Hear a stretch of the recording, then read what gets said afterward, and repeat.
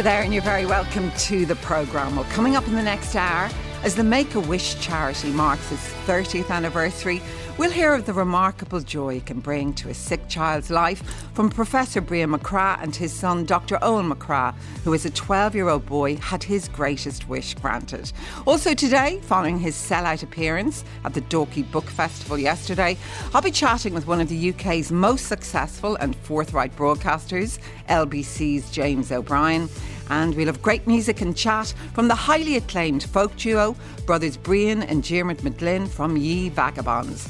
As always, we'd love to hear your thoughts on anything featured on the show. You can text us to 51551. You can email Miriam at rt.ie, or you can tweet at Miriam O'Cal. Well, first this morning, this year marks the 30th anniversary of Make-A-Wish Ireland, a charitable organisation that grants the wishes of children with life-threatening medical conditions to bring hope, strength and happiness. A wish granted can be truly magical for a child, providing respite from their normal routines of hospitals, doctors and treatment. Well, to talk to us a little more about the incredible difference they make, I'm joined here in studio by Dr. Owen McCrath, who as a 12-year-old boy had his wish granted, and by his dad, who is, of course, well known to us all, former DCU president and head of our vaccination programme in Ireland, Professor Brian McCrath. Good morning to you both. Morning. Lovely to have you both here. Owen, first of all, can I come to you? Take us back and tell me, how old you were when you first became unwell and what was the nature of your illness? Sure.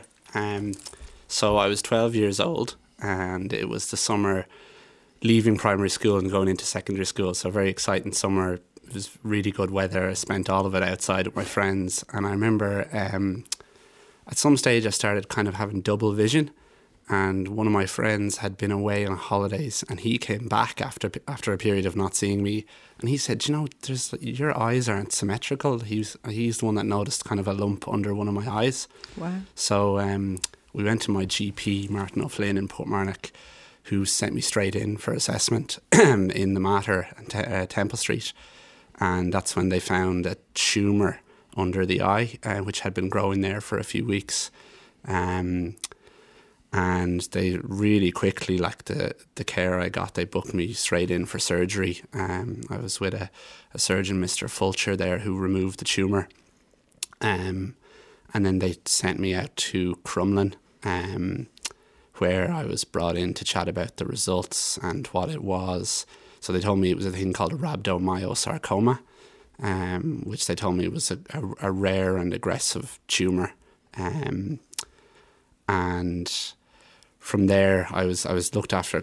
The care in Crumlin was great. I was looked after by Finn Brannock, who was the consultant oncologist there. Looked after Brilliant me. doctor. Yeah, and he was just so great at communicating with kids. So I had the rest of my treatment there, which was a couple of months of horrible chemotherapy, and at the same time I was out in St. Luke's in Rathgar for radiotherapy. And so that took me from about the age of 12 up to 13 until all that treatment was completed. That must have been a worrying time, Brian, for you and your wife. Yeah, for Catherine and myself, I say it was the darkest of dark times. I think any parent that's been through this knows how bleak it can be. And as I don't know, it was Finn Brannock, but certainly one of the consultants said to us, like, you just don't know, is your plane going to land safely? So you think of all the worst. But I suppose one positive element of that was, I suppose as a scientist, I wanted to investigate all about this, and I asked some colleagues in RCSI about, who was the best person in the world to treat rhabdomyosarcoma, and they gave me the name of this doctor in the Children's Hospital in Philadelphia. So I got his details, contacted him, and he took a call from me, and he said to me, well, look, who's looking after your son at the moment? And I says, well, you probably don't know him. It's a doctor called Finn Brannock. He says, I know him very well. He's one of the best clinicians in the world in this space. You're in safe hands. Wow. We would have sold up. We would have moved to the States just to make this better. But he said, don't even think of that. You're in safe hands, which was very reassuring. And it is the way things turned out. As Owen said, all of the consultants, all of the nurses, St. John's ward, all of that, despite all the challenges, they contributed hugely to a successful outcome. How then did the Make-A-Wish come up? How did that come about? How did you hear about it? I suppose I better tell that bit because it was unknown to Owen that we were doing this in the background. Owen mentioned the horrible chemotherapy, and we used to hit, it was every 3 weeks, and it was a really toxic mixture, and they put the purple bag over the drip. And Owen would disappear from us, kind of really drift away from us during all of that, and for hours afterwards. But one thing that happened every time was when he was coming out of the chemo, he would ask for a particular tape. His older sister Aoife had given him this tape of Rage Against the Machine, and he would ask for this and put on the headphones. It was possibly the last thing you'd imagine someone would want. But so we were started talking to him about it, and he had a great love for this guitarist Tom Morello. And anyway, I saw that Tom and his band, which was then Audioslave, were coming to Dublin that June 2003. And just a couple of weeks out, I started looking to see could I get Owen to meet him without Owen's knowledge. And I tried throughout, even Jerry Ryan was alive at the time, tried his show, and everyone tried everything, and it just wasn't working out. And a few days beforehand, someone said to me, "Have you tried Make-A-Wish?" And I hadn't heard of them at this stage. So I contacted Make-A-Wish, and they did their level best, but they said, "Look, we have a process, we have to speak to consultants, doctors, and so on." And we just can't do it, but we'd love to speak with Owen. So over to Owen at that stage then. Yeah, I think I had come home from school, and again, you said to me about this Make-A-Wish organisation that someone was going to come out to the house, and I didn't really know much about them. I hadn't heard of them, but I liked the sound of it, and I think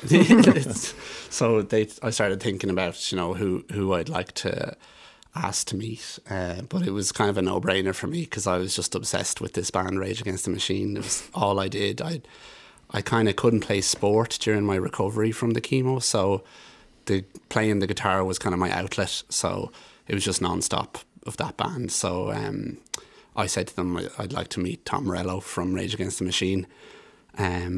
So after the staff member from Make-A-Wish came out to our house, there must have been a period of a few months, I think, that passed. Yeah, they indicated that it was unlikely that they were Rage Against the Machine or Audioslave were on a world tour, and they had tried, but it was unlikely. And they actually asked Owen, was there second option that you'd like? Yeah, which was, I said I'd like a guitar. and we thought that was it at that stage, and then. That was June, July, and then September. I was a physics lecturer in DCU at the time. I was in a lab teaching second-year optics, and I got one of the technicians come over to me. There's a call coming through for you, and so I picked up the phone, and it was from Make-A-Wish saying that Mr. Morello had been in touch and wanted to invite Owen and the family out to LA to come to his studio to gig with him. So this was amazing. So I had to go back and finish the class. And then, you can remember what happened when I got home to tell the story. Oh, yeah, it was mad because I had kind of, it had been so long, I'd kind of sort of forgot about it. Yeah. And then just one random day, came home from school and you came home and said, "Oh, yeah, so Tom Morello wants us to come over and meet him." And I was just like, that's what? Mad. So it was before the days of social media and things, so I was immediately on the phone to some of my friends. I remember one of them calling over to my house, and he was just like crying. He was like, "This is insane that this is happening." So lots of tears that night, I have to say.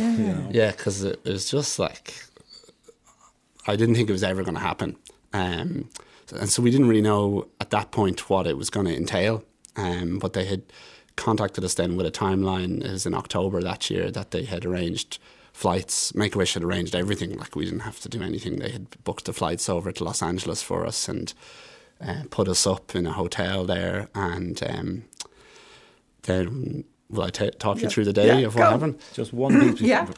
Your story. the day before we went out, I got a call, an email in from Tom Morello's people saying, "What other bands does Owen like?"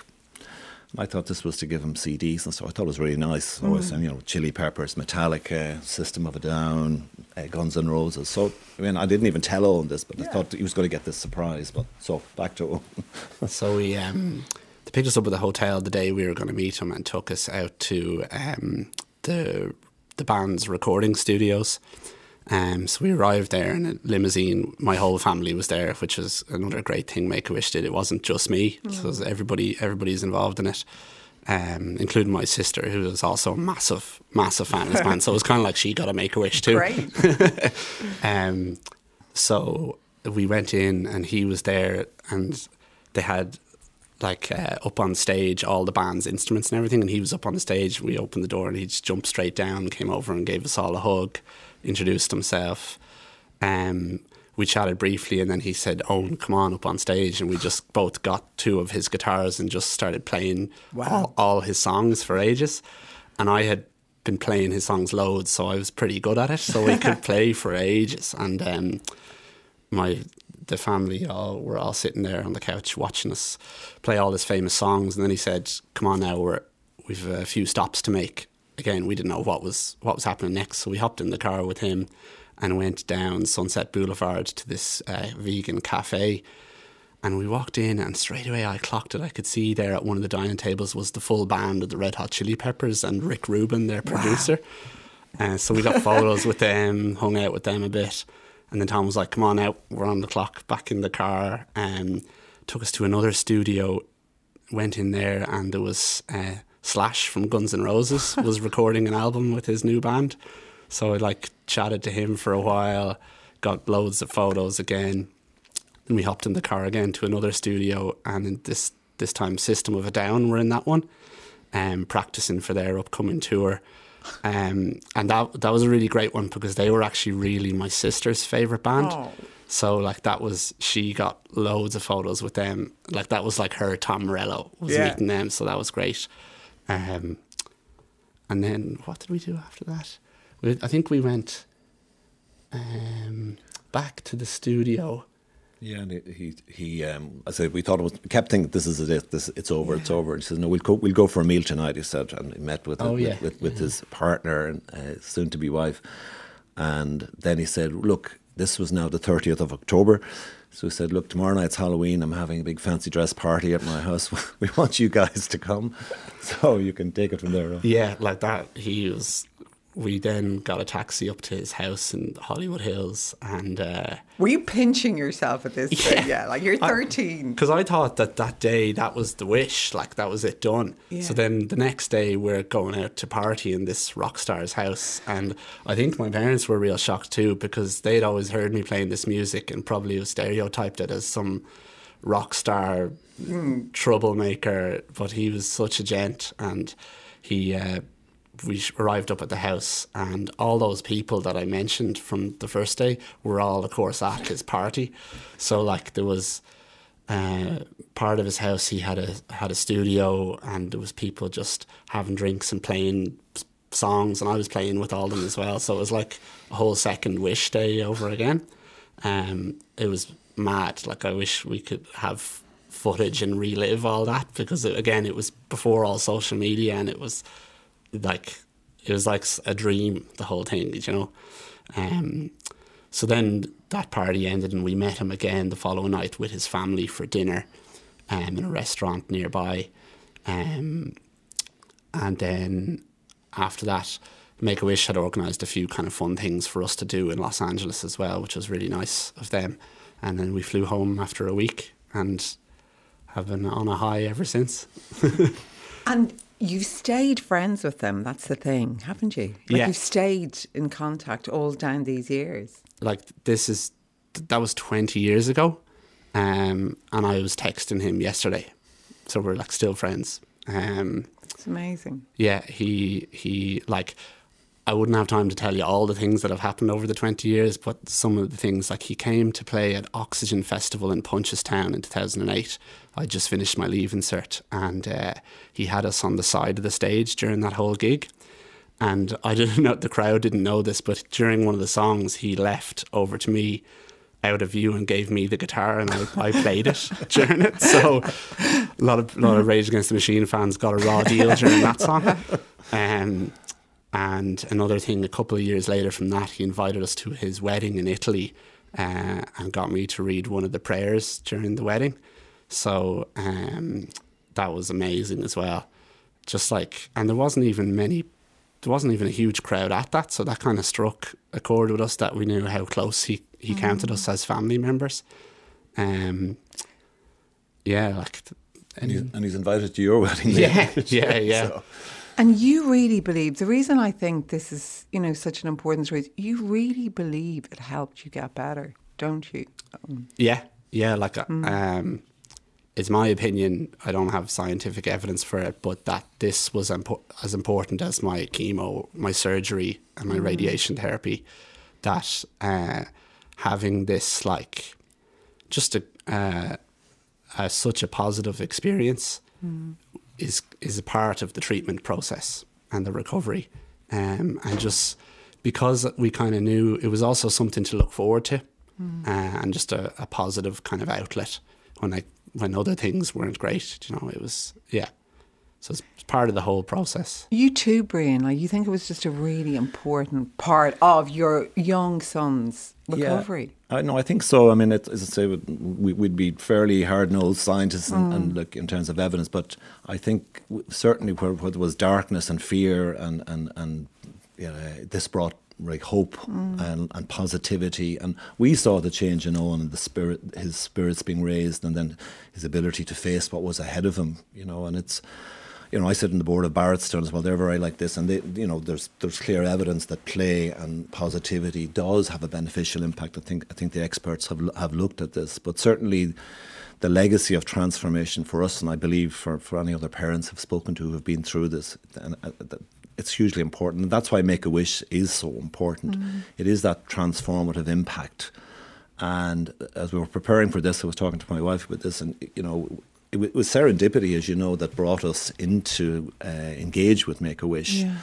And as parents, it's very easy to get consumed with all the details of appointments, medication and everything. You're dealing with all of this, and just to encourage other parents to look at what Make-A-Wish can do for them, because we certainly believe it is transformative, and the legacy of all of this is hugely positive. And it's amazing. It doesn't get government funding. It does something so amazing. And it's all based on people just helping them, volunteering. Yeah. Which is hard to believe.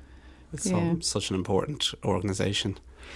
You became a doctor yourself, Owen, a medical doctor. You're a urologist. Yeah, in Tallaght. Do you think the experience of being so ill as such a young boy, do you think that made you think about medicine? Do you think you'd be a doctor if you hadn't been so sick so young? No, I don't think so. I hadn't any interest in medicine. It was kind of the surgeon who operated me was a guy, Tim Fulcher is his name, and I thought he was so cool. I kind of decided I want to be a surgeon based off him. And then the other reason was that the HSE looked after me so well. The care I got in Crumlin was just so great. I kind of felt like I had a debt to repay. So that was kind of what made me decide to do that. And you made a 100% recovery. I'm looking at you now. You look the picture of health. Yeah. So you are a great success story, really, aren't you? Yeah. So I've made a full recovery myself, and my fiancée had a baby 6 weeks ago. Oh, congratulations! Baby girl. Yeah. What's her name? Lucy. Oh, fabulous. So I owe a lot to the health service, definitely. And Brian, interesting, you were saying before we went on air that just even preparing for this, it brings you back to a dark time, doesn't it? So just maybe for anyone listening who perhaps does have a child who's sick at the moment. Yeah, look, and we feel, I think, for the rest of our lives, Catherine and myself, that there's a resonance with people. Every time you see a bandana on a child's head, you think, and it brings you back to think of those dark moments, and you just feel such empathy for people going through this. It's very difficult, it's very bleak, and you as I say, you don't know will your plane land safely. But I suppose I'd encourage people to just keep hope alive, and certainly through what we experience through the health system on the one hand, as Owen mentioned, but also through organisations like Make-A-Wish, like Barrettstown and so on, that they can provide that light in the darkness. They can provide that hope and give you a chance to look to a brighter future. Not everyone ends up with a brighter future, and there are some really tragic outcomes. But the other good thing was, and Finn Brannock said this to us, that he said if Owen had got his cancer 10 years beforehand, he would not have survived. So medical treatment, chemotherapy, now some of the new immunotherapy we're hearing about, and some pioneering work in Ireland in that area, it gives us hope, it gives people hope. So, critically ill children, life-threatening illnesses, there are better possible outcomes now. But as I say, organisations like Make-A-Wish have a key role to play in that regard. And the lovely thing is, Owen, that, it's their 30th anniversary, Make-A-Wish, this year, but they don't have any eligibility criteria as such. So for someone listening, might think, my child wouldn't be able to do this, but they couldn't they? Yeah. I think if any parent listening has a sick child, I'd highly recommend they engage with them, because, as I said, it's a key part of my whole recovery was down to what Make-A-Wish did, and they're just such a helpful organisation. I'd highly recommend any parent listening to approach them. That point Owen made earlier on about what's very good about Make-A-Wish as well is they look at it as a family thing, and I think the family carries the burden of a serious illness, and the fact they look at it in this way, and that the family benefits from the wish wherever it's possible. I think that's a great philosophy in this regard. We ran one. I remember after it again, we felt a debt, and I said to Make-A-Wish, if at my time at DCU, if we could do anything. And again, one young, I think she was 6-year-old, wanted to be a scientist for a day. And it was so easy, and I mentioned it to the staff and technicians in the science faculty in DCU, and they all, they got the white coats, got the lab work, and just able to do it. But again, you saw in the eyes of that sick child, all the pain, all the distress was forgotten for the day, and hope was regenerated there, and you could see it in the parents nearby as well. So it's just such a good thing. It's and such a legacy of impact I think that it can have. Do you think Tom Morello knows how important he's been in your life, Owen? Yeah, I'd say he has some idea. There was one thing comes to mind when I went to his wedding. I gave him a wedding gift of a electric guitar that I had made, and his wife told me it was one of the only times she saw him in tears, and I'd engraved a message on it for him saying "Comrades Forever," and he had given me a watch when I graduated medicine that had that engraved on it as well. So I think he probably knows. Yeah, I think he knows. We've told him. Yeah. And lots of beautiful messages. People saying, Miriam, what a heartwarming story. Delighted for Owen and Brian. There was such a positive outcome in the end. Make-A-Wish is an incredible organisation. Another says, oh wow, what a pair. So lovely to hear such a positive story, inspirational. And Deborah goes, Miriam, what a wonderful story. Great choice in music. I'm 50 and I love all those favourite bands. So it was interesting. But look, it was a pleasure to have you both here in today. And you're heading to Galway. Is it a new hospital? Yes, yeah, in three weeks' time. And when are you getting married? In December. In Kilkee? Yes. That's going to be one happy day, isn't it? Can't wait. Yeah. And Lucy will be there, of course. She will, 6 weeks old. She'll be older then. Thanks so much for coming in, Dr. Owen McCrath. And Brian McCrath, thank you so much. I always say you never know exactly what's going on in people's lives. No. Do you ever know? You know them as one person, and then there's always these amazing backstories. So Brian McCrath, Owen McCrath, wish you all the very best and have a wonderful wedding day. Thanks for joining us. We'll take a break. Thanks. Sunday with Miriam on RTE Radio 1.